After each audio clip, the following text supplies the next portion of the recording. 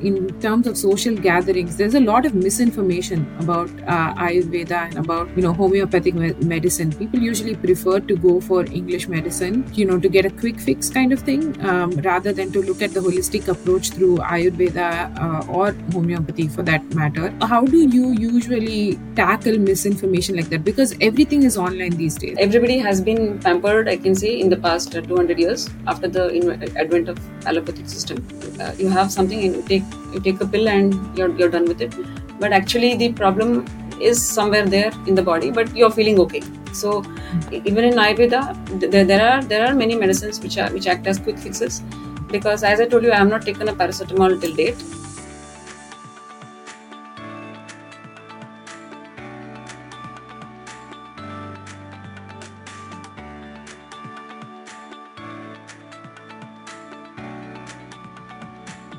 I can say the main challenge was converting your what you have learned into your money or your earnings. Initially, I was facing a little bit of guilt, like how can I charge this fee for this kind of patient and all those things. But yet somehow I pulled on. For some people, I've even given them free treatments also. The way I look at Ayurveda and the way I look at people getting into a bachelor's program in Ayurveda is, if I'm too passionate about Ayurveda or homeopathy, I end up going into a bachelor's degree with this, right? But when you look at it from a monetization standpoint, a doctor who's specializing in English medicine or allopathy tends to make more. The return on investment is more. It's quicker, faster.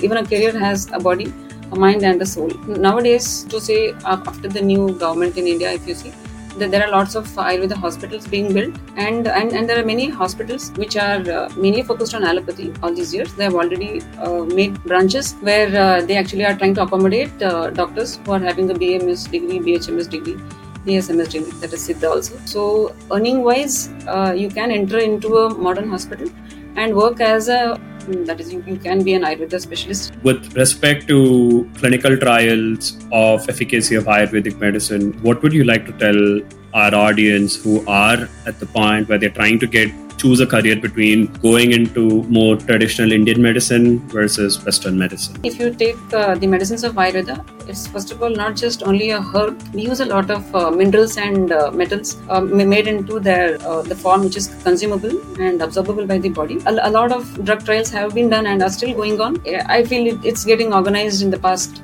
1 or 2 decades only, I should say. If you try to compare one drug called paracetamol and ashwagandha, if you take ashwagandha, it's a whole a plant root which is taken by the person, versus paracetamol is just one molecule. To test the efficacy of a molecule is much easier compared to seeing the efficacy of ashwagandha. For ashwagandha has many compounds.